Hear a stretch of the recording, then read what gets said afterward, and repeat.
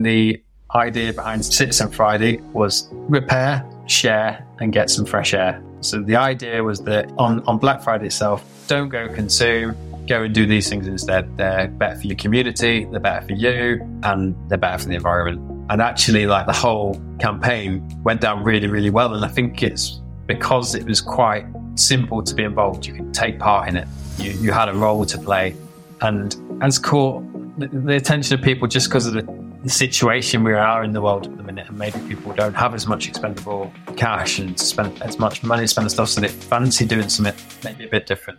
Like maybe they want to do something that's a bit more for them or for their community, and it went really, really well, and it's continued since. Today I'm joined by Gavin Fernie-Jones, a remarkable individual whose life story is a testament to embracing change, resilience and the power of community. He discovered his love for the outdoors as he grew up in the Peak District in the UK, but ended up in the French Alps managing chalets before his entrepreneurial spirit led him to open a ski boot fitting business.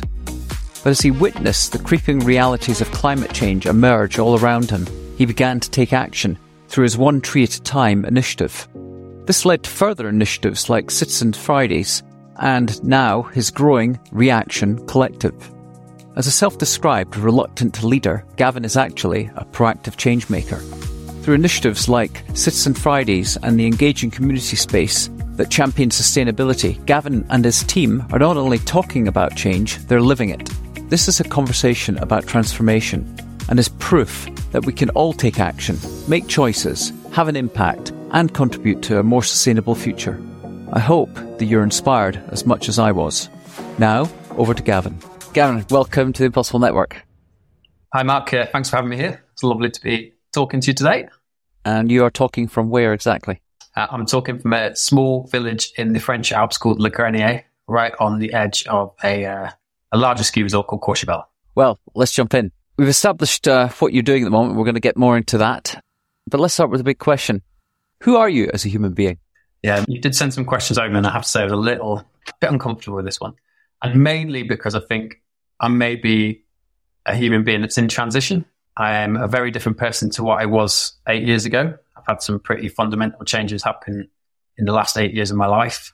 And I think those changes, some of those to my family, to my work and my career, some of those changes also to the environment I live in. And I think that means I have become a bit of a reluctant leader, I think. I wouldn't have imagined 8 years ago that I would sit on a podcast and talk to you. And that's been an interesting journey, actually. It's been quite eye-opening. I've definitely forced myself into some more uncomfortable positions in the last few years and challenged myself. I am, by nature, quite empathetic, and I think that has played into the role I've now taken on in the last few years and helped me massively with that. I'm a family man, so I've got 2 young children now, husband, and I'm in a place where I'm very, very happy and quite positive, which can sometimes feel unusual considering the sector I'm sort of working in and the stuff I'm learning about. It's an interesting term, a reluctant leader. Before getting into why you've become a reluctant leader and why you're in this period of transition, the second question I'd like to explore is what made you you, or who made you you? I mean, this question's like quite easy, actually, and I think my parents, really, for me, are the reason that I am who I am. And actually, I can probably even define that down to one decision that my parents made when I was around about 10. When I was born, we lived in Essex, or just on the edge of Essex, in a town called Bishop Stortford, so just north of London. Oh, yeah. And my mum worked at a bank as a cashier, and my dad was a mechanic on lorries. And they'd always, from their childhood, gone to this organisation called the Woodcraft Folk, which is a group a bit like the Girl Guides and the Scouts, but it's for both male and female. And it sort of came out of the labour movement in the 60s. So it's got a lot of, it's embedded in stuff like woodcraft, in the outdoors, in nature. And they'd always attended these groups. And these groups would go on residentials to the Peak District. And they went to one particular centre that's called Lockabrook. And when I was 10, my mum and dad decided that they would apply for the job to run the centre in the Peak District. So we left Essex and left our area and moved to the Peaks, which at the time, being 10, I thought it was crazy. But I had a group of friends. I was in school, and all that got taken out. Change. Everything changed really. We went then. I think the biggest change is that we moved to this outdoor centre that it's up on the Snake Pass. I think it's actually the UK's highest residential building. I'm pretty sure it is. Or not the UK, but certainly England's. And at the outdoor centre, our next neighbour was a mile away, and the nearest village was 15 miles away. So your friend network became a bunch of squirrels. Sheep, my brothers. Yeah. That is a significant change. What about siblings? Yeah, got two brothers. And actually, on this day, my mum has asked me a couple of times recently, a really strange question. It isn't a strange question because it must have been played on their mind when they made this decision as to whether it was the right thing to do. And my mum was like, "Oh, so when we moved to Lockerbrook, that was the right decision." I was like, "Are you mad? It was the best decision ever, bar none." We ended up living in this incredible part of the world, outdoor most of the time. My brother's playing in outdoor centres, so you had lots of different people coming every week. So there's constant stream of groups coming through. I got qualified as a climbing instructor, so a few years of instructing in the Peak District, which was a fantastic job to be doing. Outside all the time, the most amazing natural playground to go and play with my brothers. So yeah, she obviously means something to her because she keeps asking me again, was it the right decision? They must have been really weighing it up as to whether to do it at the time. And I'm like, yeah, it's one of those moments. I can't imagine what I would have become if I had stayed down south, because I don't think we would have got into the outdoor sport. Yeah. That's incredible. Why did they decide to do it? Was it for your benefit, children's benefit? Or did they have a hankering to live in the outdoors, the wilds? Because that's a radical change, a pivot for them, from a mechanic and a cashier to suddenly uproot their life and go to make such a dramatic life change. And when they went to this centre, they went to a centre that was just a residential centre, really struggling to make ends meet. They went, and then my dad got qualified really quickly in all the outdoor sports like caving, canoeing, kayaking, climbing. Introduced outdoor sports to the centre. So before it was just a place where you'd go and stay and you'd just play in the outdoors around it. And then he got qualified and started to offer the groups those sort of activities. So it's a massive leap from, like I say, from a mechanic and cashier to something really, really different. And I mean, they had to do some pretty big bits of driving for us and stuff, for example, because they always said that when they'd moved there, they would never let it impinge on what we wanted to do. So if I wanted to do a sports club, which was round the valley in Hope Valley, 25 miles away, they were just like, yeah. And if that meant staying after school, my dad would come and get me under a no. It had a mile long track up to it, a really rough track that was self-maintained by the centre. So it was really rough and we had to do a lot of work on it all the time. But it had 4 gates on it. And I always think to myself, the amount of times my dad must have stopped to open that gate, to drive through, to close that gate, to go and do the next one, to just come and pick me up from football club or something. So wow. That must have been massively pivotal in my life because it introduced me to the outdoors, which I just wouldn't have happened. So that love of the outdoors, how did it play a significant part? I've interviewed a number of people that have grown up in the different wilds of countryside and gone on to very different careers. So your path has been very much focused on the outdoors and adventure sports and skiing, I suppose, snowboarding. Why that path? I think some of it might be tied up in the physical sports itself. So if you take the sport of climbing in the Peak District, it's quite an unusual sport in the Peak District because it's really, really short climbs, but it's not protected. So if you're climbing here in the Alps, there's bulbs that you can clip into. It's a safety, screwed into the rock. In the Peak District, because of the nature of the rock, you place your own gear. So you'll put a nut in a crack or a friend, just a camming device in a crack.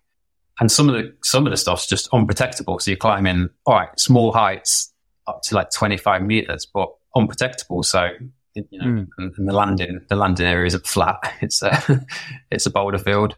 So I think I learned a hell of a lot from some of those outdoor sports like climbing. I started to understand my limits or my capabilities or how to get myself in the right frame of mind to maybe tackle quite a dangerous and difficult climb at quite a young age.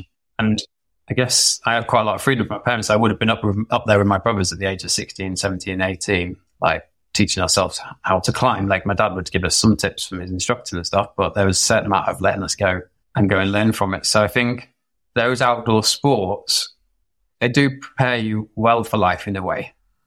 They do challenge you. They do make you understand risk. I suppose it makes you confront your fear and know your limits of where your fear limit is. Yeah, and people would say, I guess, with climbers now, and especially looking at like professional climbers now that are doing some really, really crazy soloing on places like El Capitan and stuff. Alex Honnold and free solo. Yeah. Yeah. It's incredible watching him. And it's crazy and incredible watching him, but I know that he knows he can do that. And I know that he's been through the training and got to that level, and he is confident and comfortable that he can do that. And I wasn't soloing anywhere near that level, but I was definitely soloing. And you approach it and you train and you work towards that level, and to what someone else might think you're doing something that somebody else might think is really, really crazy, when actually you know in your mind that you can do it. So you do it. And I think some of that is really, really useful for the rest of your life. Like it's a good grounding and a good bed for what you go on to do. Other than that, I just love being outdoors. You said if you can't imagine where you would be now if your parents hadn't made that switch and they'd stayed in Bishop Stortford and you'd grown up outside North London and in a suburban environment. Do you recall what it was like before you moved to the Peak District? If you had an adventurous sort of attitude to life, where you're always out in the outdoors, even there with your friends, getting into mischief? Oh, I've always liked sports. So when we were living in Bishop Stortford, I can remember playing rugby every Sunday, and like me and both my brothers are quite small, and we must have I did get run over quite a few times playing rugby, and definitely wasn't a natural rugby player, but I still loved it. And we got soaking wet and freezing cold every Sunday and still went and did it.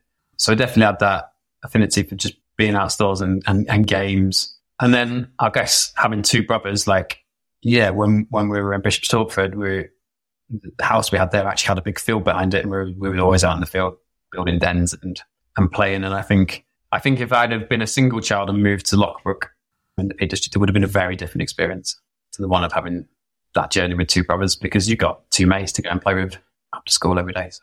Let's go on to the big question of what you're working to achieve or impact as a reluctant leader. A long way to go before you shuffle off this mortal coil. Having listened to a couple of your podcasts, or a few of your podcasts before and spoken to you, clearly you went down a path, not of free soloing, mountaineering, but you found yourself in the mountains of Europe skiing. And I think that's where you met your wife, I believe Sarah, took you on the sort of the path to where you are. So perhaps you could just chart that little journey. Yeah, sure. I've got one of my brothers to thank for this journey, actually. He came out to the French Alps to ski resort that's part of Courchevel called Latania, and he came out to work in the chalet company. He did that for a season, and on the very last week of the season, I just said, I'll come out with a mate and see what this is all about. Like, what's it like? And me and this mate went out, and I was just instantly taken aback by it, and I just instantly knew I wanted to live there within a week. And the following year, I came out with my brother to run a chalet in the same chalet company, and we did that together for a year. So that was getting up, cooking breakfast for guests in the morning, skiing all day, and then it was cooking dinner at night and partying all night.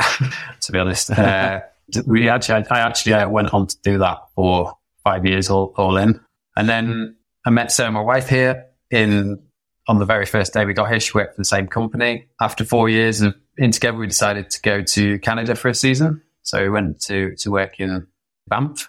Actually, we went to go and work in a town called Fernie, because Sarah's surname is Fernie. That's where the Fernie Jones comes from in my name. So we went to go and work in Fernie, got there, couldn't find any jobs. I had a mate who was working in Banff in a ski boot fitting shop, and he said, I've got a job available here. Do you want to come work here? And I was like, yeah, cool. That's great. Sarah managed to get a waiting on job.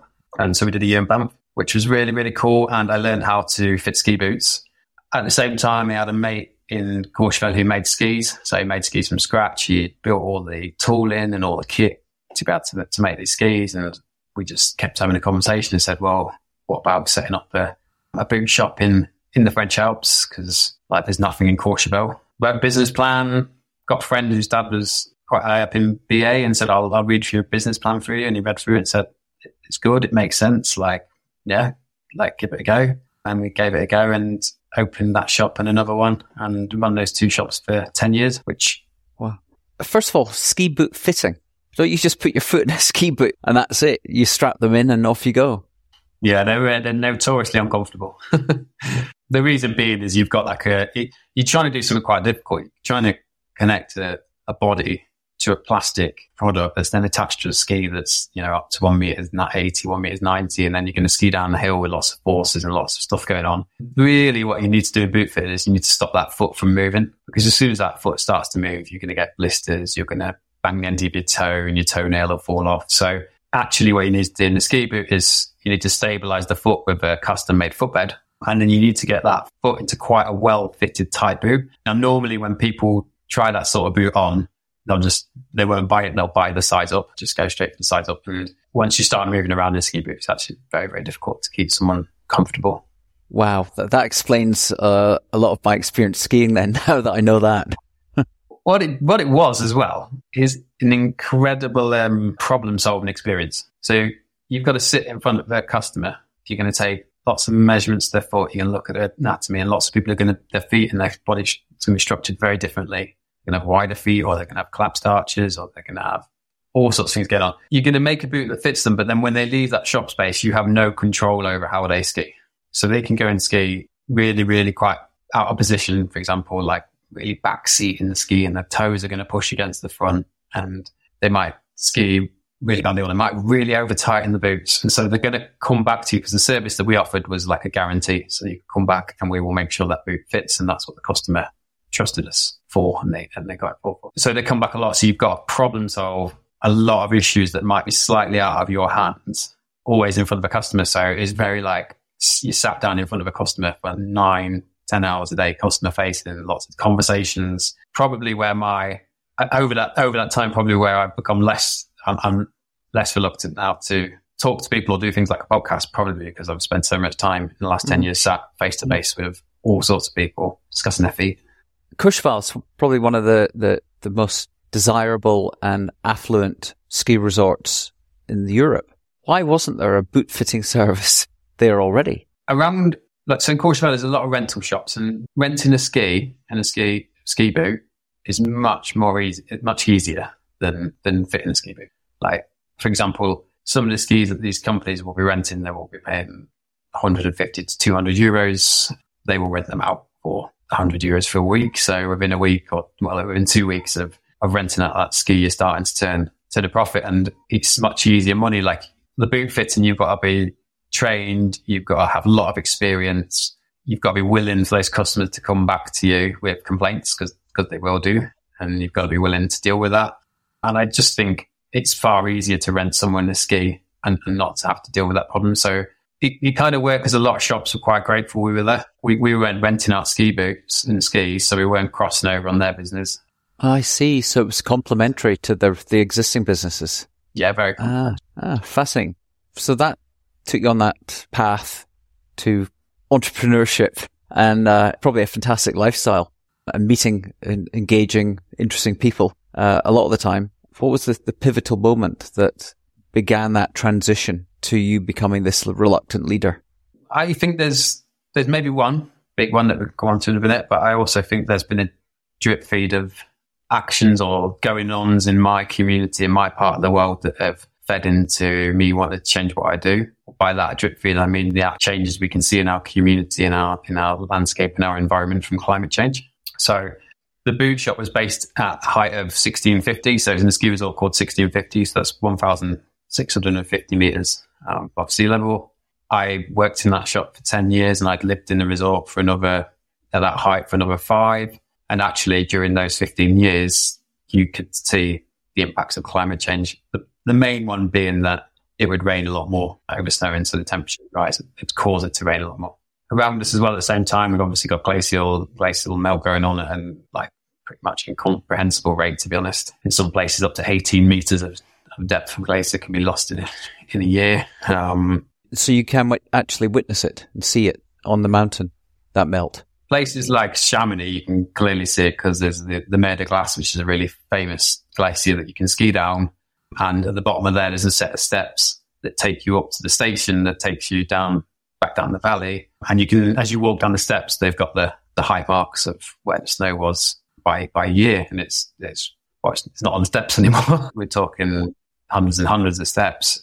And then I'm a bit lucky that I've got a bit of land with the house that we own, and we like to try and grow a bit of food. We've got some cherry trees, some apple trees, some pear trees. We've got a veg patch. And so I spend a lot of my time outside, both skiing in the winter, but also in the summer, just probably a bit slower paced life, but just out there doing bits and pieces in the garden. And it's just becoming progressively harder to farm that space because it's drying out. So it's pretty hot. Last year, for example, we didn't have a single piece of fruit on this side of the valley. The blossom came up pretty early. We had a bit of a frost, but also we had a lot of pillars for some reason last year, whether that's to do with the biodiversity getting knocked out of sync a little bit. And yeah, so it had all these like drip feed things going on that you keep seeing, and you start to realize that climate change is having quite a big impact on your region and on your community. And I guess that started to make me think about what I was doing and what my role was in society, and what I was doing in my community and what my job was actually. So I'd grown up in the Peak District, where it was all about being in the outdoors, climbers by the nature, and me and my brothers and kids as climbers, like super frugal. Like if we went climbing to Europe somewhere, we did it on an absolute shoestring. Whereas Courchevel is the opposite of that. It is luxury. Opulence, yeah. It doesn't get more opulent, to be honest. And I think, I just don't think I felt that comfortable in, that role of just buying products and selling products. Like I started to question myself as to what my role is in society and what I was doing. Was it, I guess, worthwhile, or was it important? Could I do something else? That had been playing on my mind for a bit. We'd done a few bits at the ski shop, like we'd addressed like sort of the single-use plastic in the ski shop, and we'd started to do as much as we could within that organisation when it came to thinking about its environmental impact. And then kind of got to a bit of a barrier really, which was talking to the suppliers of the gear, realising that they weren't particularly forward-thinking in their approach and didn't have particularly any ideas, to be honest, about where they were going to go. Had a couple of reps that were really good reps actually for a couple of the brands. And one of them was he was a fly fisherman, and he'd been part of a group that was suing the town of Annecy. Well, the town of Annecy and the sewage works the sewage had been overflowing into the river so many times a year because basically it wasn't of a big enough scale to serve the town anymore because the town had kept expanding. And so he was quite frank when I'd asked him like, what is the brand doing? And he'd be like, the brand's doing nothing. Like, there's not anything in the pipeline. I remember one year he was really excited to go, Gavin, we put like they take us away for an evening once a year and show us a few things and show us next year's products. And he was like, this year there's a slide about sustainability. And like, it was a slide about placing the plastic wrapping on the skis with cardboard, which isn't really going to make a difference. And the kind of strange thing with it as well is it was replaced with cardboard, and then they wrapped around the ski two plastic ski Velcro bands that would hold the two skis would hold it all together. So there was two of those on there. There was probably as much plastic in the two wraps that went round the cardboard as there was in the original plastic film that was on the product. So it's these kind of conversations where you were talking to brands and going nowhere. Everyone is aware, whether it be you witnessing what's happening within the supply chain in the industry that you're in, the tourists and the people that are coming to the resort are probably abundantly aware. Also, because they're on the mountain, they're probably coming back year after year. They can see the impact of climate change. Everyone's probably aware, but people feel helpless and hopeless in terms of what do they do? What difference can one person make? And most people then just resign themselves to just carry on with their lives and maybe make some small incremental changes. You could have done the same thing. Did you feel a sense of urgency or a desire to do something? Yeah. No, I don't feel a sense of urgency, which is strange because for a sport like skiing, the urgency is, this should be there. Everyone should be acting urgency. And in fact, like some of those same suppliers will be quite open about the fact that what they're actually going to do is take as much money out of the system before skiing ends as possible, like take as much as possible. That's their companies' decisions and their decisions. Why I changed, I don't know. Maybe it could have been pretty easy for me, to be honest, to just continue doing what we're doing. Like the Boot Lab worked. We made some pretty big changes to staffing hours after COVID, which meant we had 3-hour lunches, which is great. That's very French, which meant I could go skiing every day. I would work for the winter and then I wouldn't have to work for the summer. That was enough money from the winter trade to not have to work in the summer. So yeah, at times I do think I could have opted for the easy life in some ways and continued doing that. But I just guess as I started to learn more about climate change and understand the impacts and see the impacts, it was harder to just hide and say, no, I'm just going to continue. I just became less comfortable in that idea of just continuing. I have transitioned to something slightly different and I haven't completed that transition yet. There's still some crucial bits missing in that process, like funding. But I understand, like from my friends and other people in the industry that are embedded into the industry that have money invested in something, like, for example, they might have the rental of a shop contract signed for the next 5 or 10 years, or they might have a long-term mortgage on that shop space. They don't really have an option to leave and move into something else. They're kind of stuck in that role. And even if they did want to go and do something else, there's not really the pathway at the minute to do that. I did write a blog recently about the ski industry and about the direction we're going in. I hope that some of those people would start to think about the direction that we're heading in, and maybe it might give them a bit of an impetus to sort of start to think about the change and start to think what might come next.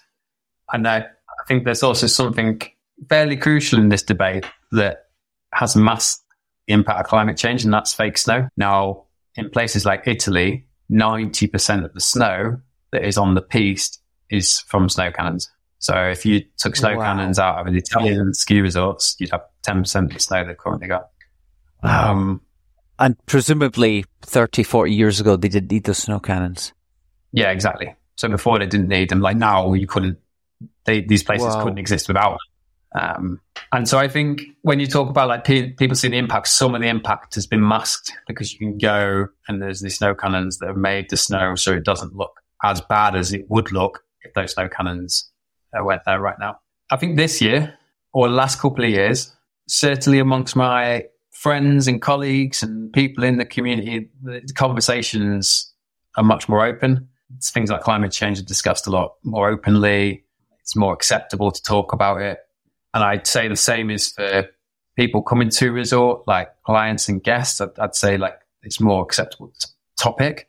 What I would say is that there's very little examples of it, of people changing what they do because of it. Like this is half term here at the moment, so it's the busiest week of the holidays. The helicopter transferring people from the airport to the resort hasn't stopped flying for the last 3 or 4 days because people want to avoid the transfer on the road. So yeah, people, I think, understand the problems a lot more, but it's hard at the minute to see much change in how people are acting. Well, perhaps you could explain or give an insight into the actions you have taken that started with your One Tree at a Time and has led you to the Reaction Collective. Yeah, so five years ago now, we decided to hold a repair day out the front of the ski shop. It was actually the very first Brexit day. So Brexit is obviously a bit of a contentious event for us because none of us knew whether we were really truly going to be able to stay here. We had an idea that we would. Of course, because you're British citizens, so you must have been questioning. Yeah, interesting. Questioning, and a strange thing to experience when the country you're growing up with, it feels like the country you're growing up doesn't want to be part of your life in a way. It's a bit odd thing to say, but it's like it wants to extract itself from your own life. It's a strange thing to say, I suppose, but there's just like a bit of a sense of that. So yeah, we decided to do something positive on that day. We thought, we'll do a repair day. We'll do something that just felt good.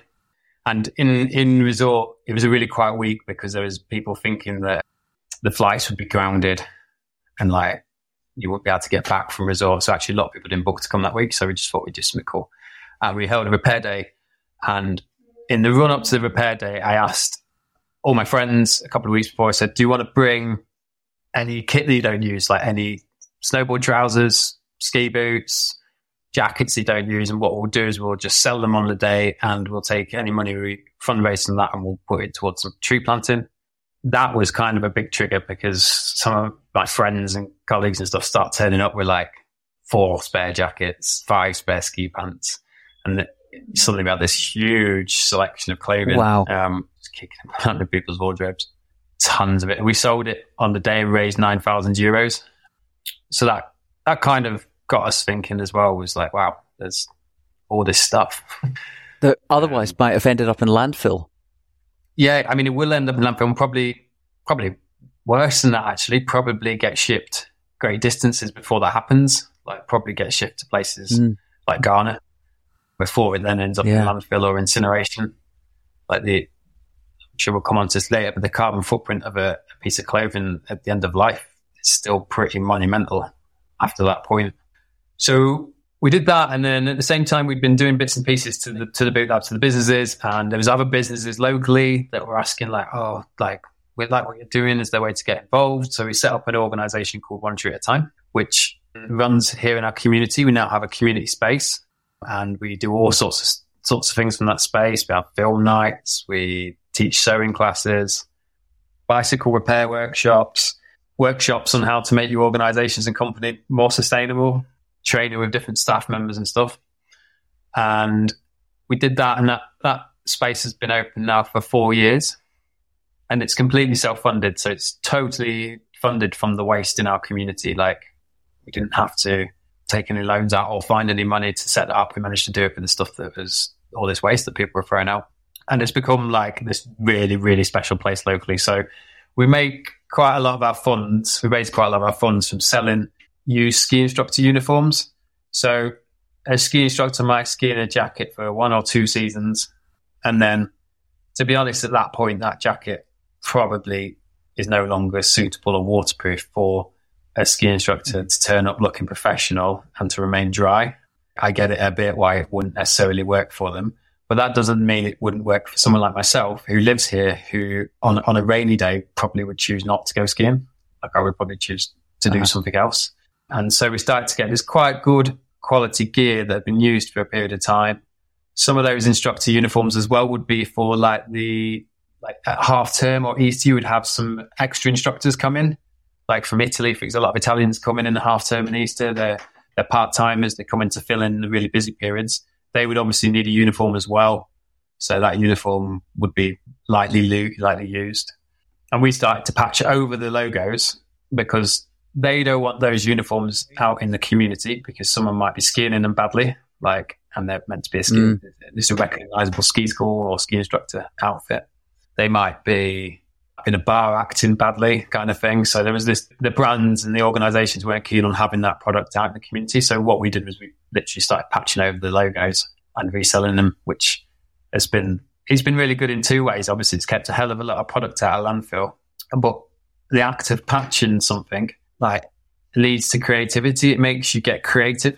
It makes our community get creative. It's that we're kind of involved in the process of prolonging the lifetime of that garment. So we've got 3 or 4 different, probably 5 or 6 different people now that do the patching, and patching it with you've created your own brand to patch it over, or you just patch it over with any piece of cloth. So we put the One Tree at a Time logo on. We stamped the logo on afterwards, which is really interesting because it's made a kind of hyper-local brand that people are like, this is cool. I want to be part of your mission. I want to get involved in your purpose. When we did start out, we were like, well, let's buy some pre-made patches to go over these logos, over these ski school logos. And I was like, I'm not happy with that because they will be made for polyester. There's no other way to make them. And they will, I got this mad vision, of a landfill in 200 years time. And on the top of the landfill is this One Tree at a Time badge. That's not right. So we sort of said, right, what can we do that is the least impactful? So what we can do is we can use the fabrics that we have in our community and make our own patches. Sometimes we'll get some garments in and there'll be a big stain down one side that we can't clean, but the other half of the jacket, the fabric's great. So why don't we take that fabric and use it to patch, and then stamp our logo on and simply just do it with an ink and stamp it on. It kind of looks cool. Kind of looks like got a bit like a graffiti image to it because it's stamped. It's not perfect. But what we've said to the people at Patch is, you do it how you want to do it. We're not fussy about what this looks like as long as it's patched and it looks cool. And so each person that patches has almost got their own style. So everything is really like unique, one-off. Got this logo on, it's kind of hyper local brand really. And our community loves it. And it's really good because when I go skiing now, I can see a lot of this product on the hill, which is really cool. That's amazing. So who's wearing it? Quite a mix, actually. So there's an interesting thing we've done, actually, that has surprised me. So we received a lot of kit from a chalet company because they were cutting down their staff numbers because of Brexit. So a lot of the way organisations operate out here has changed quite dramatically because of the way Brexit has affected employment. And they gave us a lot of uniform, and at the time we were like, God, I have no idea what we're going to do with all this. So what we actually did is we patched up about 50 of them and gave them to some ski shops in resort. So I've got a friend who runs a couple of ski shops. And I gave them to him and said, right, why didn't you try rental ski gear? Because no one else is doing rented ski gear around here. Your only option if you lose your bag on a flight, for example, your only option is to go and buy new. And the prices here are phenomenal. So we did that. And he's put them in the 2 resorts that he's in. And one is Meribel, one is Courchevel 1850. Now, Courchevel 1850 is probably the most exclusive ski resort, if not one of them, if not most exclusive ski resort, like luxury. He actually rents a lot more in 1850 than he does in Meribel. And he rents it to people who are traveling long distances to come skiing, who might just be here for a few days, and very, very wealthy people that can afford to buy kit, but they actually are not fussed. They'll just use something else. And that surprised me. Quite shocked by that, to be honest. That's amazing. So that opens up the opportunity for conversation in these rental shops or the shops where they can say, well, what's this? One tree at a time, or what's this? Is it now Reaction Collective that you're branding it with, or is it still One Tree at a Time? Still locally, we brand it as One Tree at a Time. I'll come on to the Reaction Collective and kind of why that happened in a minute. But yeah, we still, the sort of hyper local brand is One Tree at a Time. But it's what is actually quite difficult with trying to introduce sustainability and conversation into the mountains here is that people on holiday, they don't want to talk about it. And generally, it's quite a difficult thing to bring into conversation, which I kind of get if it's your one ski holiday a year. Although you can be seeing it all in front of your face, and climate change is going to massively change the way we holiday and the way we ski, it's still something that you probably just don't want to think about or talk about for that week. So yeah, it's good in that sense. And I mean, most importantly, it's really helped create a lovely, vibrant community. A local community of people here that, it's helped feed into that community. So I've got a lot more French friends now, got a lot more English friends because of it. When we do workshops, there's a good mix of Italian, French, Argentinian, English sat around the table doing the workshops. So there's been lots of positives from that side of it, from building up a community. And the space is actually something really special.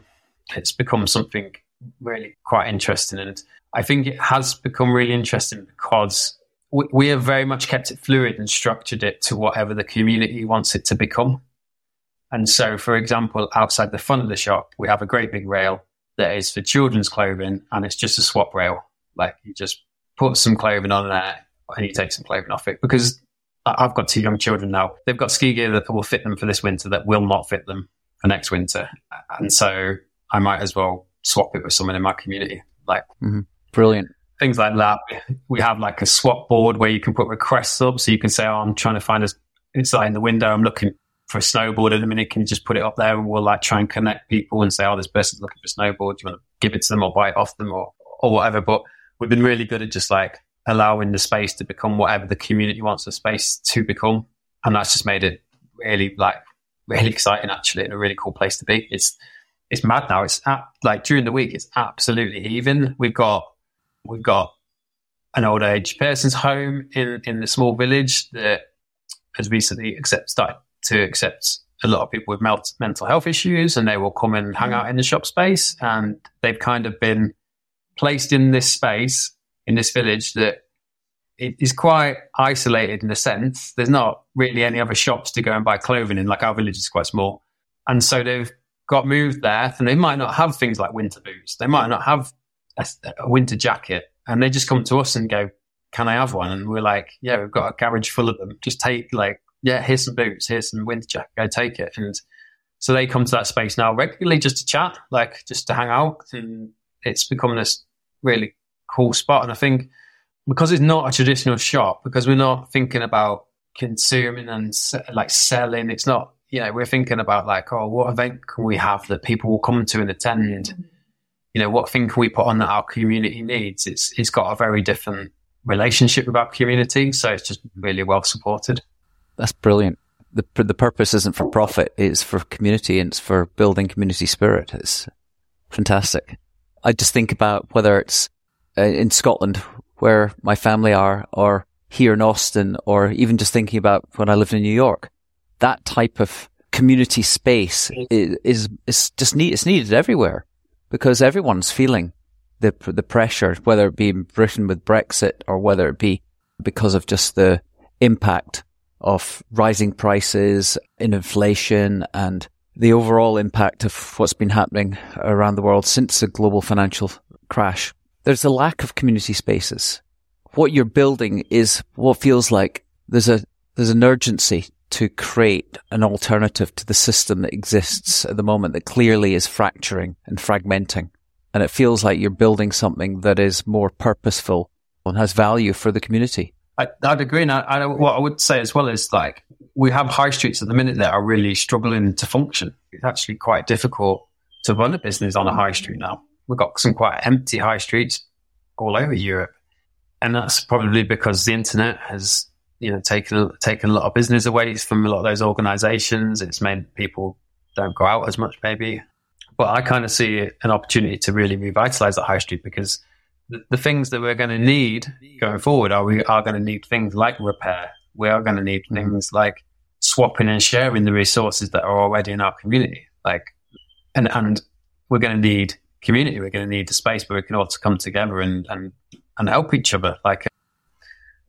I kind of feel quite strongly that the world is going to become much more local. It's going to become much more localized. I can see it in the ski shop.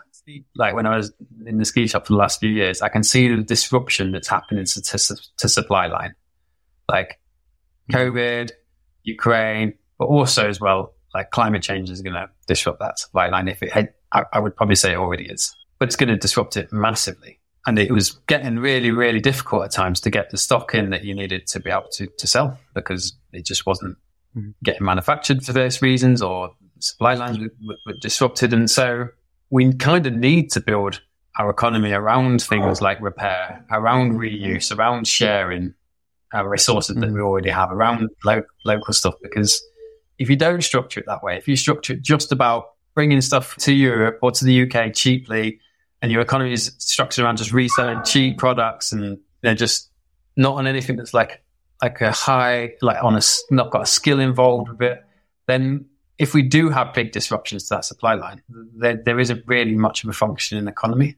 You end up with a space that, doesn't have, you've not got the skills that you need within that economy anymore to be able to reuse the stuff that's there. I mean, you're talking about just there in the ski shops. It's I suppose it's ski fashion. We just think about the impact. You talked about landfills in Ghana. We think about the impact of fast fashion. That it's the second biggest contributor to global emissions is the fashion industry. I think the Ellen MacArthur Foundation estimated that a truckload of abandoned textiles are dumped in landfill and incinerated every second, and it's estimated that people are buying 60% more clothes and wearing them for half as long. And if that's just a fact that's related to general fashion, you've got to think about in terms of just what's happening within the industry that you're servicing, which is the ski industry. And if people are feeling and aware of the impact that's having, you're creating an alternative to the problem we're all abundantly aware of. And as you say, if supply chains are being affected by whether it be geopolitical pressures or be because of COVID or whatever else, or just the growing awareness that there has to be an alternative. What is that? What is the alternative? And what you're building would appear to be an example that sustainability is about how do you make a community sustainable? Not just sustainable in terms of the supply chain, but in terms of how healthy the community is, how people come together and commune and have conversation and exchange and create microeconomies. And I think what you're describing is an example that other communities can probably learn from to show that actually there is an alternative, that we don't have to be as profligate with the way that we live and what we buy and what we dispose of. When you give those stats, and I've got quite a few more stats I could add to that, and I've learned whilst I've been going through this journey about various things about the fashion industry and the impact of it and stuff. The couple of stats that really kind of blow my mind is that in the UK each year, the equivalent of 2.4 billion T-shirts are exported in the second-hand trade. So that's like 1.4 billion T-shirts exported in the second-hand trade. Most of those head to Germany, where they are then sorted and they head off to places like Ghana, Poland, other places. I think that is actually regarded as being recycled. And the other one is that brands often will order over 30% of the stock, 30% stock more than they believe they will need, because it's better not to sell out. Like selling out means that you've kind of lost revenue on a product. So they'll originally order anything up to 30% more than they believe they will need. And I worked closely with a couple of ski brands, and I can see that they're doing that. And what they will do towards back in the season is they would put those things on sale for like 70, 80% off RRP to try and shift them. Now this stuff just gets disposed of. It just gets incinerated, or it just gets shipped abroad. And it's mad to see that system that we've created. And in that fashion system, I'm really struggling to spot like the winners, like the people within that system that are winning from that system. Even like someone like myself, who you would probably think, oh yeah, you're living in the West, so surely you're kind of winning from that system. You know, you've got access to cheap clothing. Actually, like I'm dealing with all the waste and all the impacts from that system, and my community is dealing with all the waste and impacts from that system. Like people are leaving this stuff in our community after they've been here for winter season or after they've been on holiday. Obviously, people at the start of the supply line, the supply chain, who are manufacturing these products, we know aren't paid particularly well, or are not working in good conditions. Obviously, the people after us here who get to deal with the waste that we can't deal with, that's stuff that they can't deal with either. So I think it's kind of frustrating from my position. So in a normal charity shop, when you drop clothing off at a charity shop, somewhere between 15 and 25% of what you drop off will remain inside that charity store for resale. The other 75 to 85% will get shipped abroad. It will get moved somewhere else. In our space, because we work creatively with the products that come through the door, like we repair them, we use them for patching, we'll use the fabrics in the school, we'll make new products out of the fabrics. We actually keep about just over somewhere between 80 and 90% of the stuff that's donated to our shop space. We actually keep it in store. We'll also screen print, for example, over, say we've got some T-shirts that are good quality, but they might have a stain on them. We'll actually screen print over the stain so that T-shirt can get resold. But the reason it works is because we're really creative and we've built a community around the action of keeping that product there. And you're right, it kind of works. And it's kind of frustrating for me to look at an industry and see its impact, and difficult to figure out why it's been structured like that. Even from a waste perspective, like why have we structured the waste end of the system like that as well? Why are we just shipping most of it abroad? Because if you came into our shop space with a bag of clothing, but you've had to sort out home, you've got rid of some of your excess clothing, you've got rid of some of your things that would have probably feel like a bit of a burden to you. They're filling up your wardrobe space. You're like, well, I'm going to get rid of these burdens. I'm going to go and give them to someone else who will do something good with them. So my burden is gone. You know, I feel good. If you came into my shop space and give them to me, you were just passing your burdens on to me and our staff. And we then will sort through your kind donations. We will use the things that we will reuse, but there will be a large amount of that product in there that we probably can't reuse. Like it might be, you know, some of the bags we get donated with some of the damaged and stained and old garments are really, really, really unusable. But you've walked away from that system going, oh, I've done the right thing. I've given this to someone that's going to use it.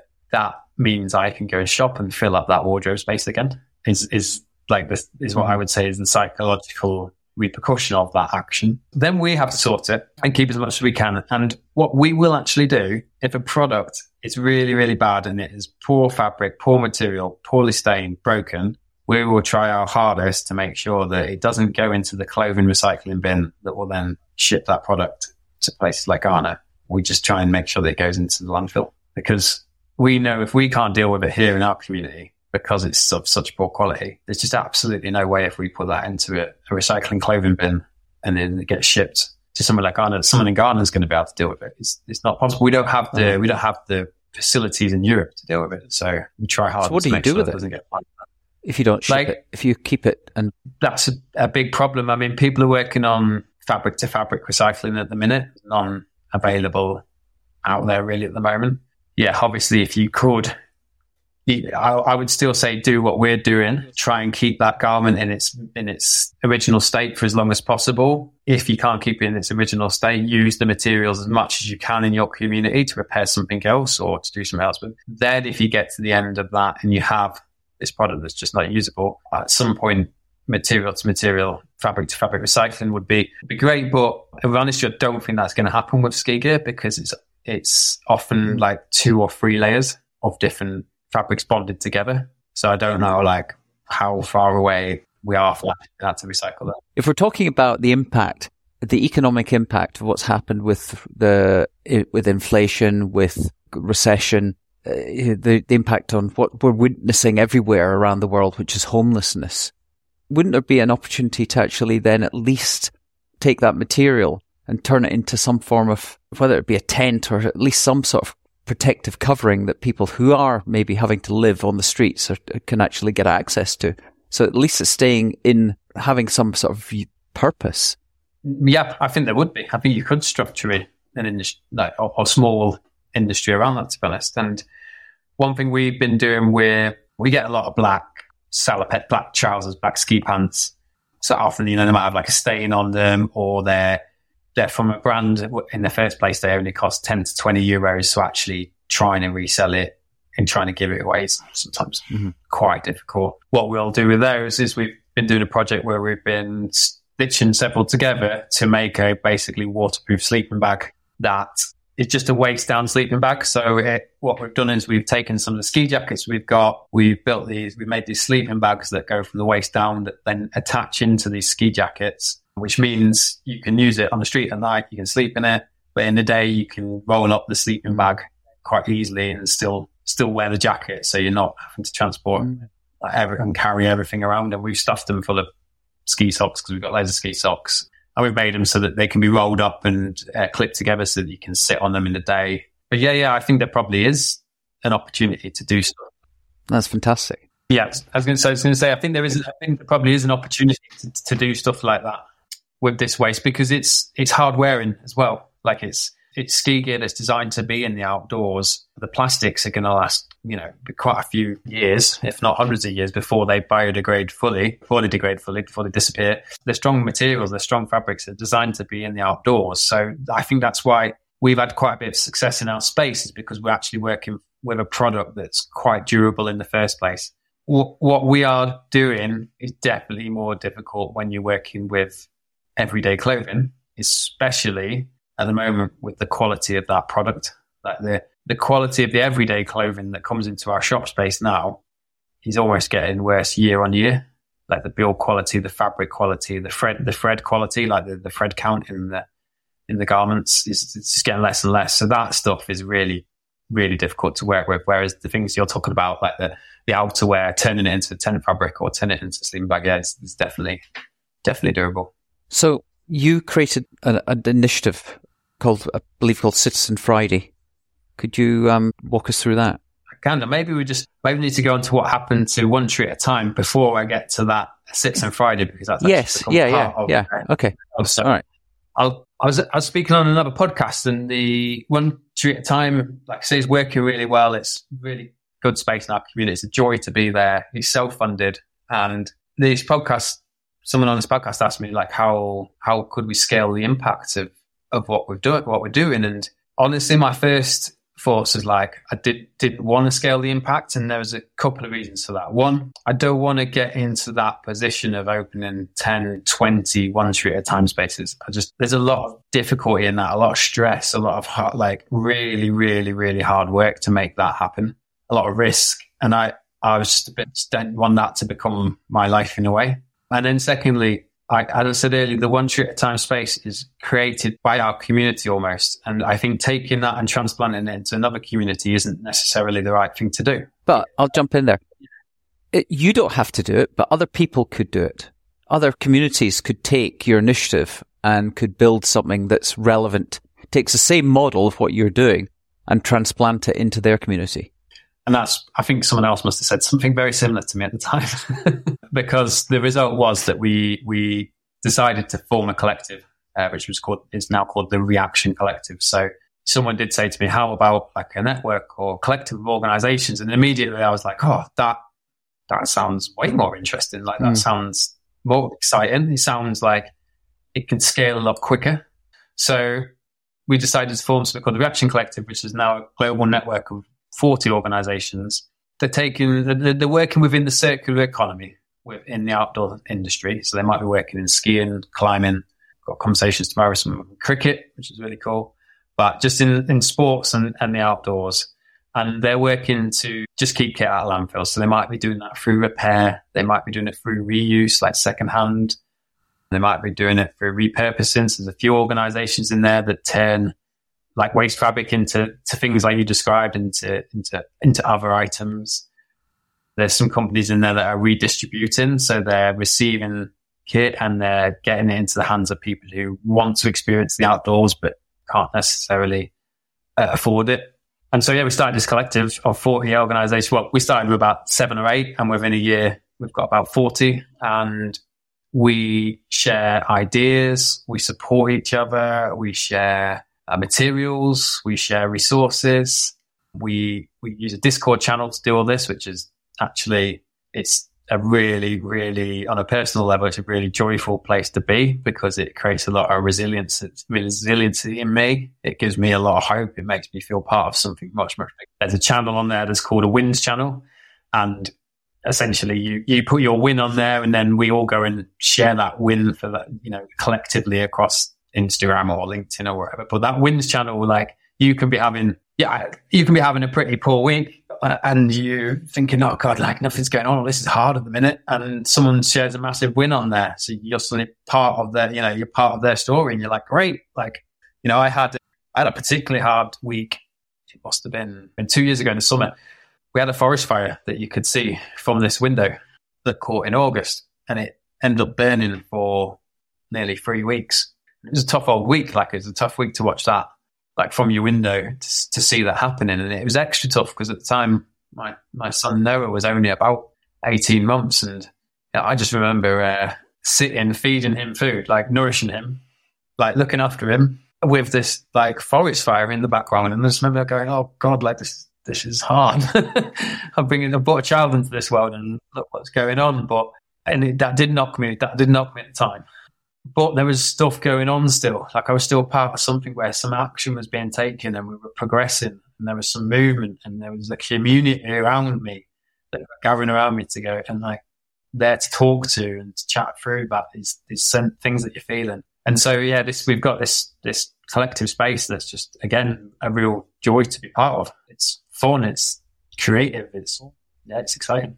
And 40 organizations across how many countries? So we've got quite a few based in the UK, but we've got a few in France now, New Zealand, a couple of organisations in the US, one in Budapest as well, which has just joined. They're not all running community spaces. It's a mixture. There is some community spaces. There are some not-for-profits. There's a physical shop space in the Peak District from where I grew up that we're working with, where we've introduced secondhand into that physical store, which is a really, really cool thing to be able to do to try and help them transition like an existing company, an existing organization that, is owned by a really good friend of mine from school. And he got in touch and said, I think this, what you're doing is amazing. Like, can you help us? We really want to change. And so there's a Reaction Collective rail in there and a drop-off space. And what we've helped them do is partner with a repair organization locally that then repairs any of that kit and then they resell it in the store. Mostly when you drop off outdoor gear in an outdoor store, like the outdoor store will shift it. They'll ship it to somewhere else. They'll donate it somewhere else for it to be used. Whereas we want to sort of displace a bit of the new sales with secondhand. I'll tell you a good organization that you should connect with. Well, I could try and connect you here. I'm a member of my local gym is the Y. I go into local one here down, it's called Town Lake. It's down by the Lake Austin, and they have a bin, which is recycle your running shoes. I don't know where they go.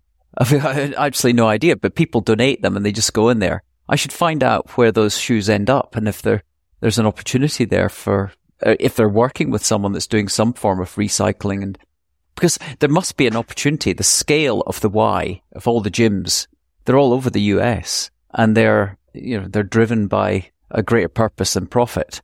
So they would be a perfect partner for your collective. Yeah. And like when it comes to shoes, for example, running shoes, they are a difficult product, probably one of the more difficult products to get reuse from. But we have a member in the collective called Pair Ups that repairs trainers. So he's getting another 500 to 1,000 kilometers out of running shoes by selling these repair patches and how to do them and how to patch at home yourself.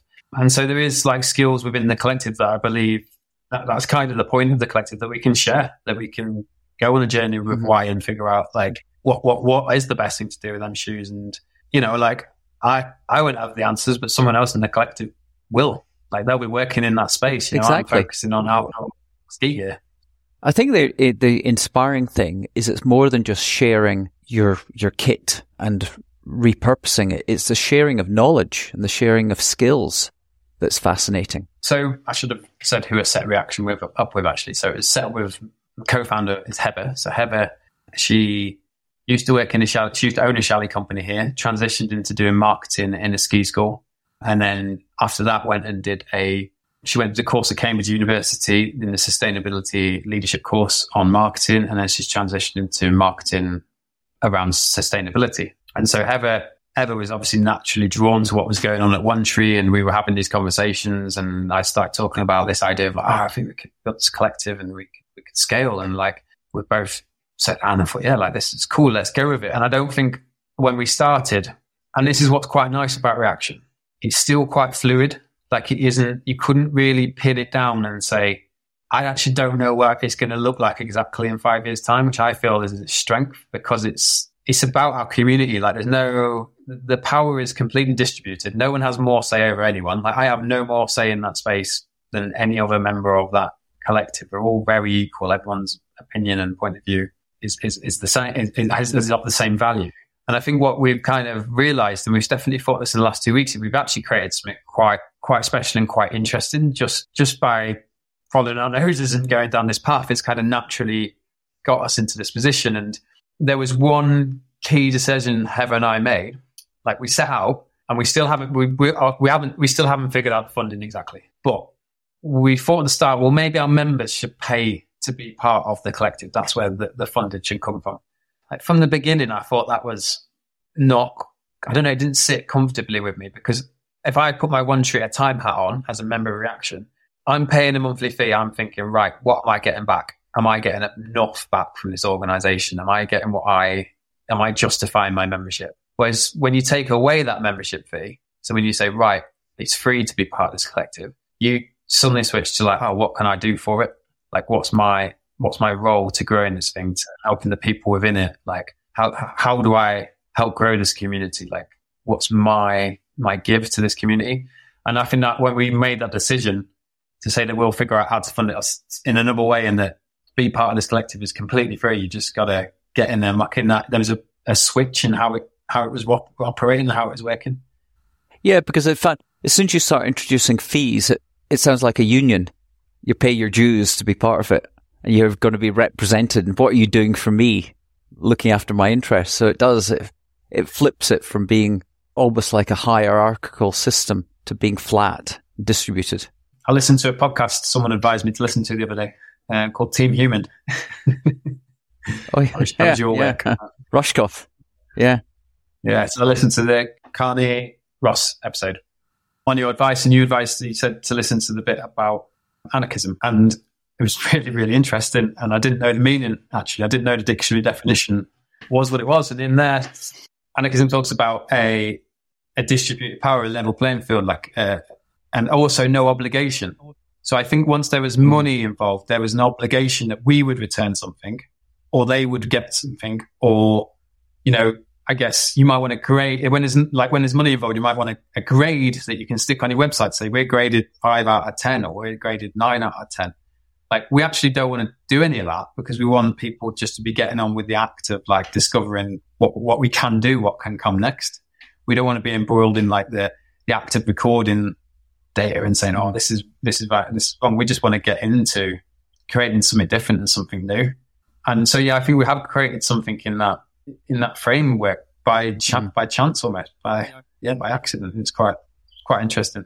Well, I'm sure at some point, you know, it will emerge, the funding model, and how whether it becomes a philanthropic funded venture. You know, I think it is something that that solution will emerge, that you've made the decision not to make it fee based. I think that's the interesting thing. It's that whole journey you seem to have been on this journey that is almost that it started with you with one tree at a time, and it's evolved into something that's much bigger. I think the same way that you don't need to consciously decide what it'll be. The solution will come to you, probably through some form of serendipitous conversation or connection. So I think it's going to be really interesting to see what does emerge and how it evolves into becoming something that is not just 40 organizations, but 400 organizations across maybe 40 countries. Yeah, I agree. And actually, we've stumbled upon loads of solutions from start to finish. Like, this wouldn't be what it would be without Heather's input. It wouldn't be what it would be without Heather's husband, Andy's input. He's a website designer. So these solutions, and I think when you start to do something that's fundamentally good and positive, and it has a clear mission and a clear purpose, kind of the good stuff comes to you a bit, and it just happens upon us because we're putting ourselves out there and saying, like, the system or what's happening in our community isn't right. We want to do something different. We want to be part of that, but we actually want to take some action. We're not just saying, the system's really bad, someone else do something about it. We're saying, like, oh, it's not looking great, and it's not great for our community. Like, what can we start to build, and what action can we take? I think people just naturally gravitate to that. Yeah, I'm not concerned about funding, actually. I feel like it will, like you say, it will materialize some way. We'll figure it out. What do you need the funding for?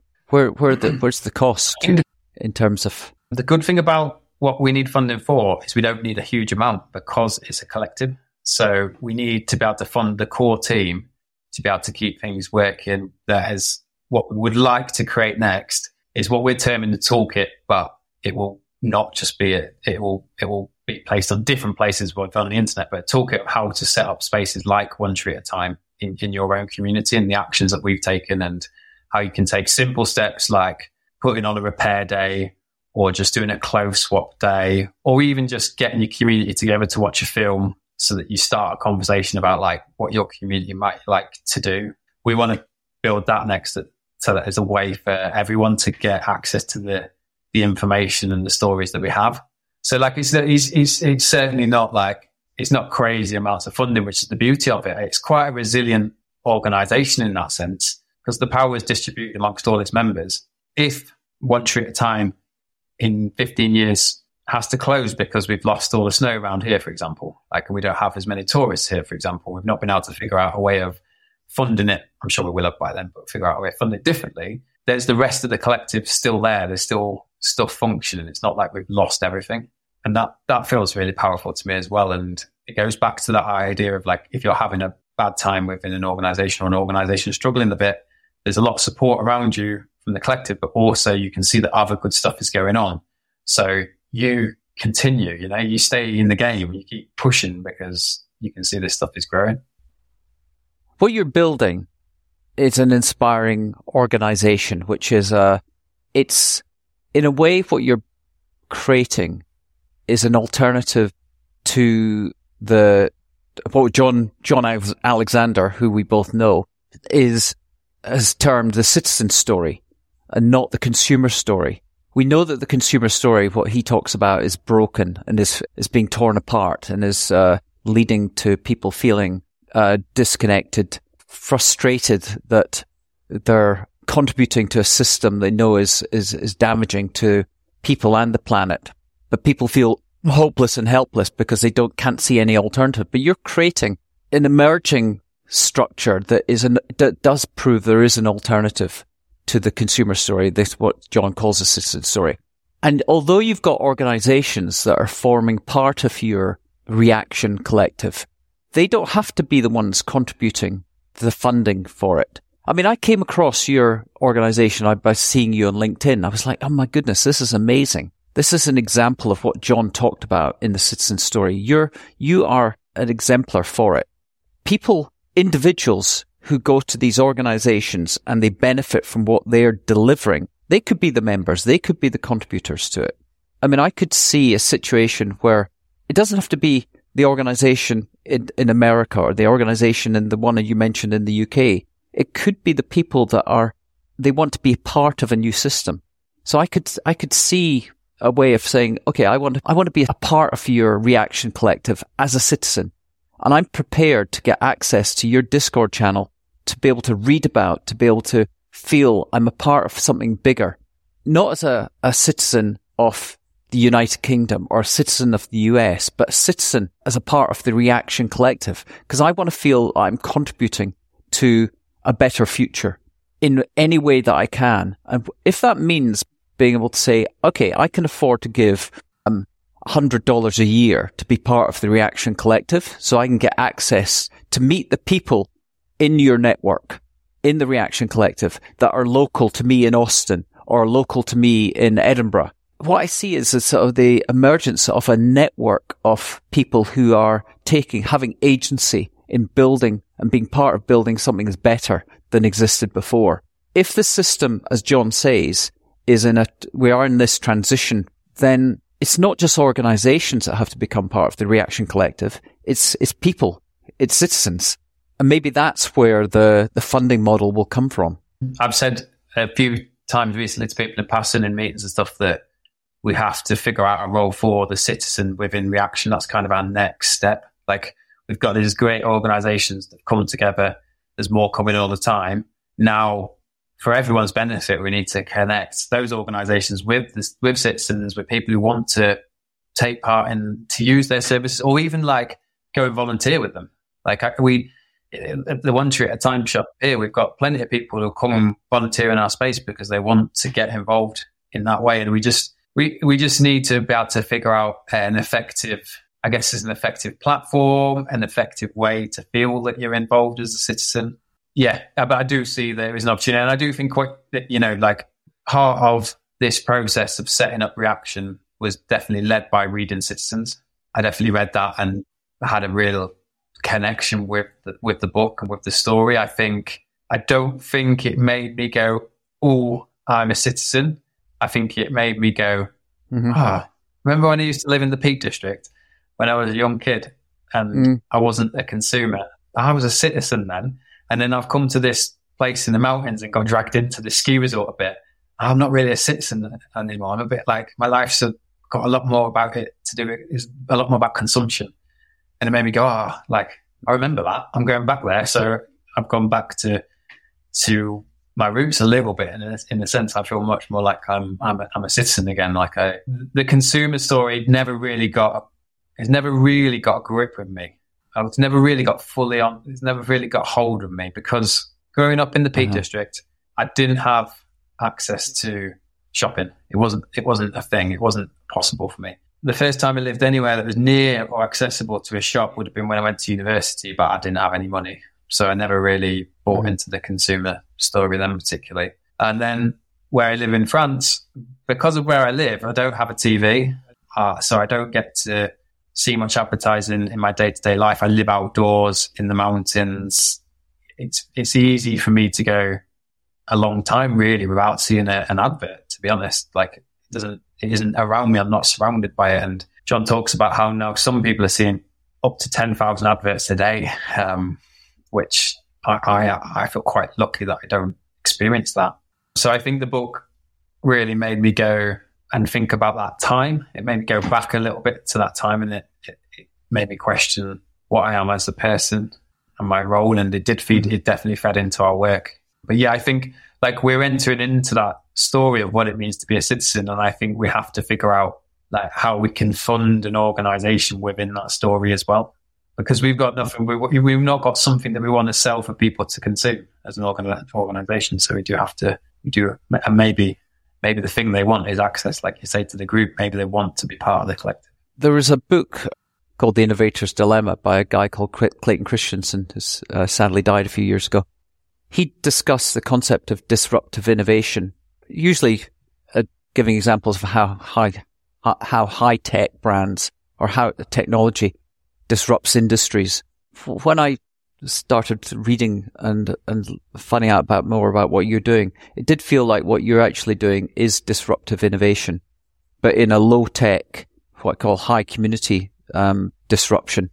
Because what you are beginning to do isn't just disrupting a sector, you're disrupting traditional business models. Because if Reaction as a collective scales and communities and groups emerge in different countries, in different localities, what you're going to start to see is the emergence of upcycling, recycling, resharing, swap shops happening en masse, which is actually going to force traditional businesses to evolve their business models, to embrace the type of thing that you're doing. Because they couldn't ignore it. Because they either go out of business or they evolve. So I think it's going to be really interesting to see what brands like Patagonia, who are already a brand that's committed to, if you think about what they did in Black Friday a few years ago, about 10 years ago now, getting people not to actually spend money and go out and buy, but to actually repair. It was a thing that got me into buying the Patagonia brand and being a committed Patagonia sort of buyer. But other brands will have to take your lead. Because if they don't, the people will start to go, no, I'm not going to buy with that brand because they're not purposeful. And I'm going to be committed to actually helping and working with my local community to make my local community sustainable. As you say, we are in a time of transition where we'll probably start to see a move away from globalization to much more locally driven, sustainable economies where craft skills start to re-emerge. From people learning how to use sewing machines and repairing things and creating something at a local level rather than relying on these fractured supply chains. There's a bit in that I'd like to see Patagonia change within their model. And Patagonia have been really good at growing the idea of repair within outdoor products. It's been a really, really good the work that they've done to encourage people to repair. And they've done it by offering free repairs on their equipment for life. The repair on that equipment isn't technically free. Like the repair on that equipment will, I believe it comes from their marketing budget. And so it's free to the user, to the consumer, citizen, I should say, free to the citizen. But it's not technically free. And actually, if you think of our space one tree at a time, what we would like someone that needs a Patagonia jacket repaired to be able to do is still get it repaired in their local community by someone who is skilled at doing a repair, so that they can trust, and either they pay for that service or Patagonia pays for that service. Because at the moment you still send that product off to be repaired, and you send it. So in Europe, you send it to a centralized place in the Netherlands, and that's where that repair will get carried out, and then it will go back to you. Whereas I'd much rather see us, or like Patagonia, get involved in building a network like we are, where they are actively supporting the re-emergence of craft and trades within these communities. Because at the minute they're taking that repair is taking funds out of our community, like money that could be spent here, it's taking it elsewhere. I think you said like disruptive tech and disruptive community. I think maybe the interesting thing is that disruptive community could scale like really quickly, couldn't it? It could scale like super fast. Maybe even John mentioned this in the podcast you had with him. Maybe he mentioned this about the citizen story being able to emerge quickly in a sense, in the fact that it's kind of the citizen story is in all of us. It's like the oldest story. So actually, like it could emerge really, really fast. But the same with what we're trying to do, like a network could grow incredibly quickly because it's about being a part of a community. So it's about people. If we can shape and make that space where you, Mark, feel part of the Reaction Collective in a meaningful way, and you feel like you're involved and then your neighbour feels like they can be involved, or someone else in your town, and suddenly you can have a really quick and scalable impact. And I think that's why I said earlier, when with Reaction, what it's been really good at is we've never fixed ourselves in one position. Like, it's constantly changing, it's constantly shifting, sometimes week by week. And so we're able to move into that space. And interestingly, we did make another decision early in this process that helped that as well, is we did have some brands who manufacture stuff go, oh, this is cool. Like, can we join your collective? And there would have been an option there to say yes and to try and influence what they do. But actually, we decided to say no. Like, we want to remain free to do what we need to do and to go where we need to go. By all means, use the services of our members. So if you want to get, if you want to find a partner for repair based in France, then speak to the guys at One Tree at a Time. Or if you want to find a partner for repair in the UK, go and speak to these people. Like, use them, but actually, like, this collective is about something different. It's not about existing brands that are manufacturing stuff. Like, we want to be able to remain separate so that we can disrupt. We don't kind of want to get emerged into into the system. I know we haven't talked about Citizen Friday, but do you want to quickly cover that? Because it'd just be good for you to explain what that was and anything else you want to highlight. Yeah, so Citizen Friday was a campaign that we ran in response to Black Friday. So Black Friday, like when you talked earlier about the fashion industry, well, the fashion industry has integrated and has made its way into the sportswear industry and the outerwear industry. Like, people change the colors every year, they change the fabrics, they change the zips to try and encourage purchase more. And like, Black Friday is a big part of the outdoor industry. You'll see lots of sales in the run up to it. And so we decided that we wanted to sort of do a campaign against Black Friday, but something that wasn't just against it. It was something that was positive, something with meaningful action you could take. We weren't just going to say again, oh, Black Friday's rubbish.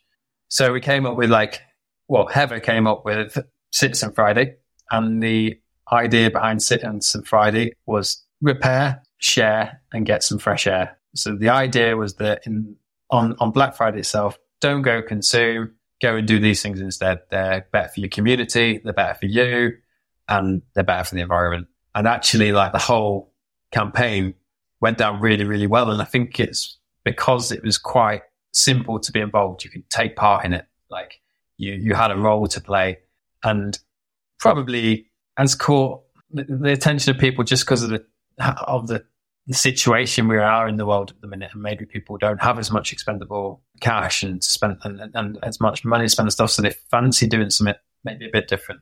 Like, maybe they want to do something that's a bit more for them or for their community. And it went really, really well, and it's continued since. Basically, I do Citizen Friday every week. I've decided that I will cram my work in elsewhere, and on Fridays I will spend the time with my two young children, and we tend to go outside. We go ski touring. I strap them both onto my back.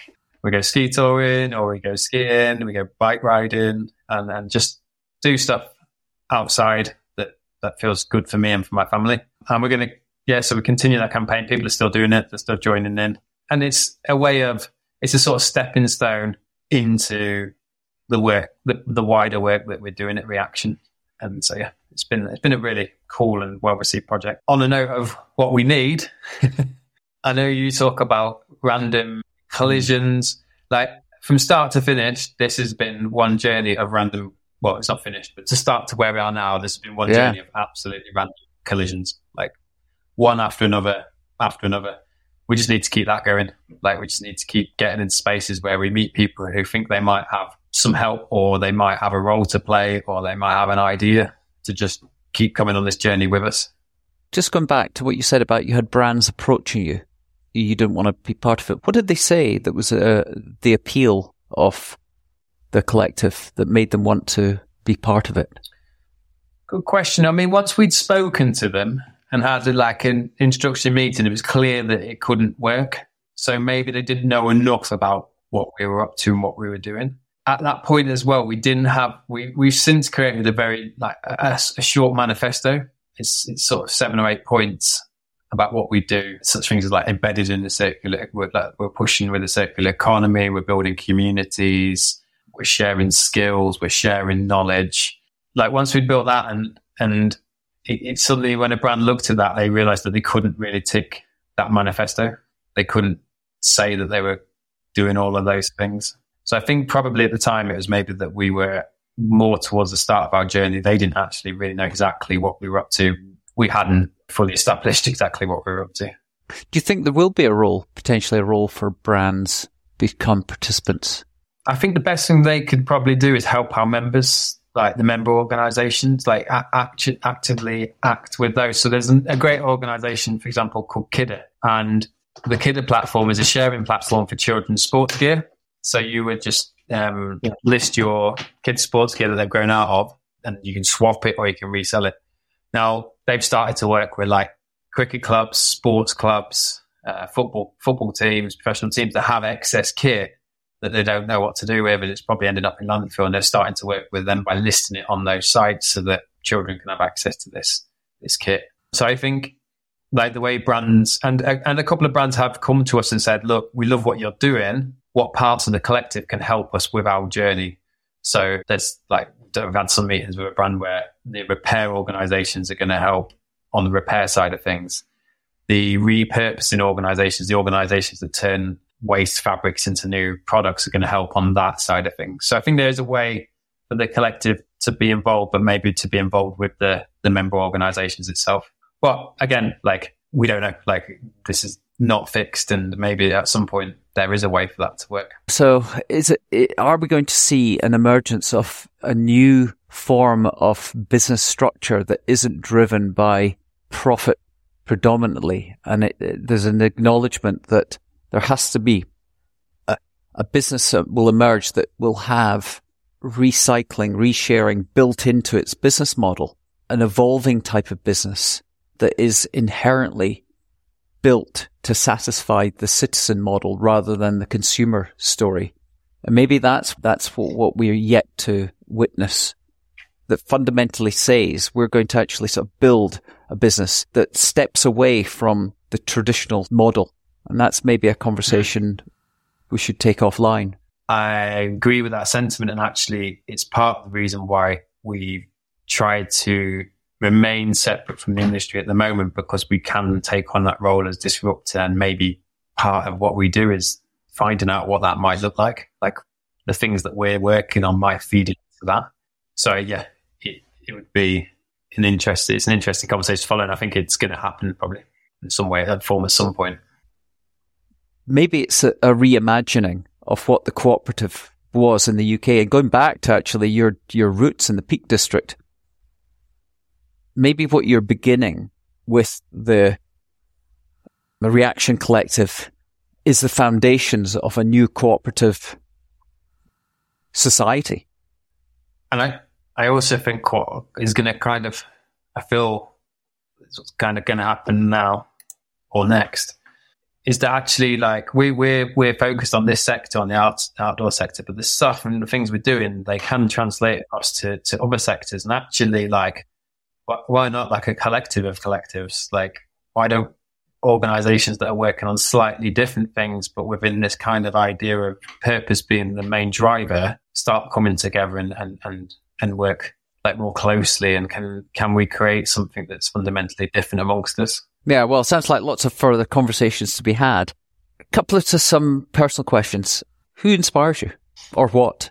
Who or what? Actually, like, who I think I find just inspirational in kind of just friends and ordinary people, people that are like making their way in a very complicated, difficult situation. Like, I'm inspired daily by my mates and what my wife and what my friends and colleagues are up to. Like, I actually have never, maybe because I've never been that bothered by the consumer story, I'm not really that inspired by fame or not really inspired by fame. So I generally just find inspiration in the people around me.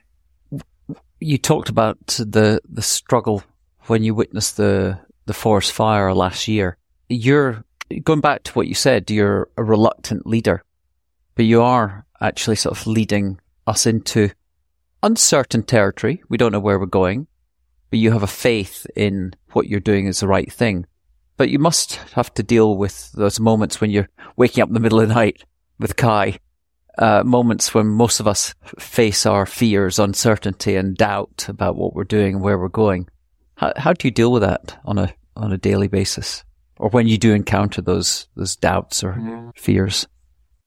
I think I'm able to deal with it because I've placed myself in a collective of organizations that are doing stuff, or in a community of people that are doing stuff. I think, you know, like seeing that forest fire again, like if I'd have been seeing that forest fire last year and still just fit in ski boots, I think I would feel really, really like I think I'd find that really hard and be like, God, I'm like, there's a fire out there and I'm fit in ski boots. Like what's going on? So I think, in answer to that, I think the only way to sort of build that resiliency and to approach that is to build a bigger community and build a collective of people around you, rely on their support and that network, because it is tough. And it is especially, I feel it's hard for lots of people, but it is quite hard when you see that constant reminder of climate change, like it's like a weekly occurrence or a daily occurrence. And that's quite hard to have that in your brain all the time going, oh God, like, you know, for example, we have got stuff that's popping up in the garden right now that is 6 to 8 weeks ahead of where it should traditionally be. You know, we're way, like spring is way, way early. Like we're almost, if it doesn't cool down in the next couple of weeks, spring's going to happen in February, which is, you know, and you go out and you see that on the daily reminder of that. And that's really hard to absorb that. It's a constant thing. And I think I can only, the thing that the skills that the thing that I found that makes me be able to handle that is to be able to talk to people in my community that understand it, that are working on positive action. It feels like we're doing something that is meaningful, like we're going somewhere different. I love that term, reluctant leader. But what would you like your legacy to be? This is a strange thing, probably, because of what I'm doing. It feels like you would assume that I really feel like I want a legacy. I don't particularly feel that I have to leave a certain legacy. I don't feel like it's something that I have to have done and left behind. That's not really why I'm doing this, I guess. Obviously, you know, I could say I've got 2 young children. It'd be lovely to leave a legacy of a better planet behind. But, you know, I'm a person amongst a population of 6 billion. I don't feel like I'm that person that can play that. I can have a role. I can do something with my community. I can try and reluctantly lead and see if it takes us somewhere. But yeah, I just don't feel that I have a great urgency inside to leave some kind of legacy. I guess, like, I absolutely adore my 2 children, and my time with my 2 children is insanely good. And I guess as a legacy, I'd like to leave behind 2 lovely adults, or to make sure that they grow up in a positive way. And you mentioned you didn't have a television, so I'm assuming you read a lot. So aside from the book Citizen by John Alexander, is there any book you would recommend people pick up and read? I'm going to give a bit of a strange answer to this, maybe. I'm going to suggest something else. I'm going to say, like, if you can, take some of that time and get into nature and into the outdoors and just have a little look at what is happening right at this moment in time. There's lots of people posting today on LinkedIn, for example, that spring has started as well in the UK, again, 6 to 8 weeks early. And I think collectively we just need to reconnect with nature and quickly. And I think actually just getting outside, spending some time in nature would be really, really valuable. And I find a lot of value in that. Go and read nature, learn from nature. Okay. Well, that was my next question was about, is there a life hack? And I suspect your life hack would be get into nature. Yep. Yeah. That's my life hack. So, yeah. All right. Well, certainly I'm going to be connecting you to other guests and continuing your process of random collisions. So I think there's a few people in the Impossible Network you need to speak to, including Omar Freya for sure. And I'll definitely be having conversations with the people at the Y here in Austin to see if they can take up the mantle of the Reaction Collective, because I think it needs to spread. So final question, who should I interview next? So I was back in the UK last year at a conference and I met a guy called Alex Fish, and he runs a CIC called 99p Films. It's a social cinema club, and you pay 99p to go. You can pay up to, I think it's up to £20, but the cheapest ticket price is 99p. And you go, and the first section of the evening is a breath exercise just to get people relaxed and in the mood. And then you watch some documentaries, and they'll be around the subject. I mean, he's based in Cornwall, so he does a lot of stuff around It's done some evenings on organic food. They've done some evenings about the emergence of AI. They've done some evenings about the sewage problem that they have in the UK currently. And then at the end of watching the films, you have a feast. So it's usually a vegan meal that's cooked using local produce. So it's benefiting the local farmers in that area. And then you discuss. And you can do that for 99p. And 99p from each ticket goes towards a local filmmaker to make another film documentary about a local subject. And brilliant. I just think it's an amazing idea. You know, like by being just 99p to go along, watch something, chat, have some food. It breaks down all barriers to entry. Anyone can go. And I just think it's a really, really cool idea. And actually one of those ideas I think can be scaled across the globe in a similar way. Definitely, like a really powerful way to bring people. That's fantastic. Is he part of the Reaction Collective? So this is a little bit when I talked earlier that I quite like the idea of a collective of collectives. We want to build this toolkit, we want to think of ways that you could start to do something within your community. So it might be that you've put on a Reaction repair day, or you might also put on like a Reaction 99p film night. So we might have a set of films that you can show for free. This idea of like bringing in organizations like his into a like collective space, so that there's different bits and pieces people can pick. Well, the same way, I mean, it triggers just the last two guests I had on. Caroline Arditi, who started a thing called the Sunshine Hour during COVID, and she now runs these dinners where she brings people in for these home-cooked dinners to build community. Edward Molkenbar Caroline's in Paris, Edward's in Holland, and he's starting the thing called the Social Impact Tour, where he's finding stories of impact and people's lives transformed, and taking it on a tour around Holland, and people coming into a theatre and then contributing to help these people, these stories, and by committing to help them. Again, it's triggering. I think what all these people are doing, they're creating a sense of taking action themselves and creating agency, and a sense of their people can do things individually and collectively to transform lives in their own particular way. And I think your idea of a collective of collectives, when these people all start to, and this is what I've talked about as well, when people start to connect and hear the stories of what people are doing, like 99p films, you go, why isn't that happening in Austin? Why isn't it happening in New York? Why isn't it happening in San Francisco? Because the scale effect of that is immense. The impact it would have on communities. Yeah. So I think you're definitely onto something. Yeah. And I think and I think we did speak about this the other day, or we have touched in the past, and like, Noah's back, is that the problem that one of the barriers that we have at the minute is people knowing about what we're doing, is people knowing about our story.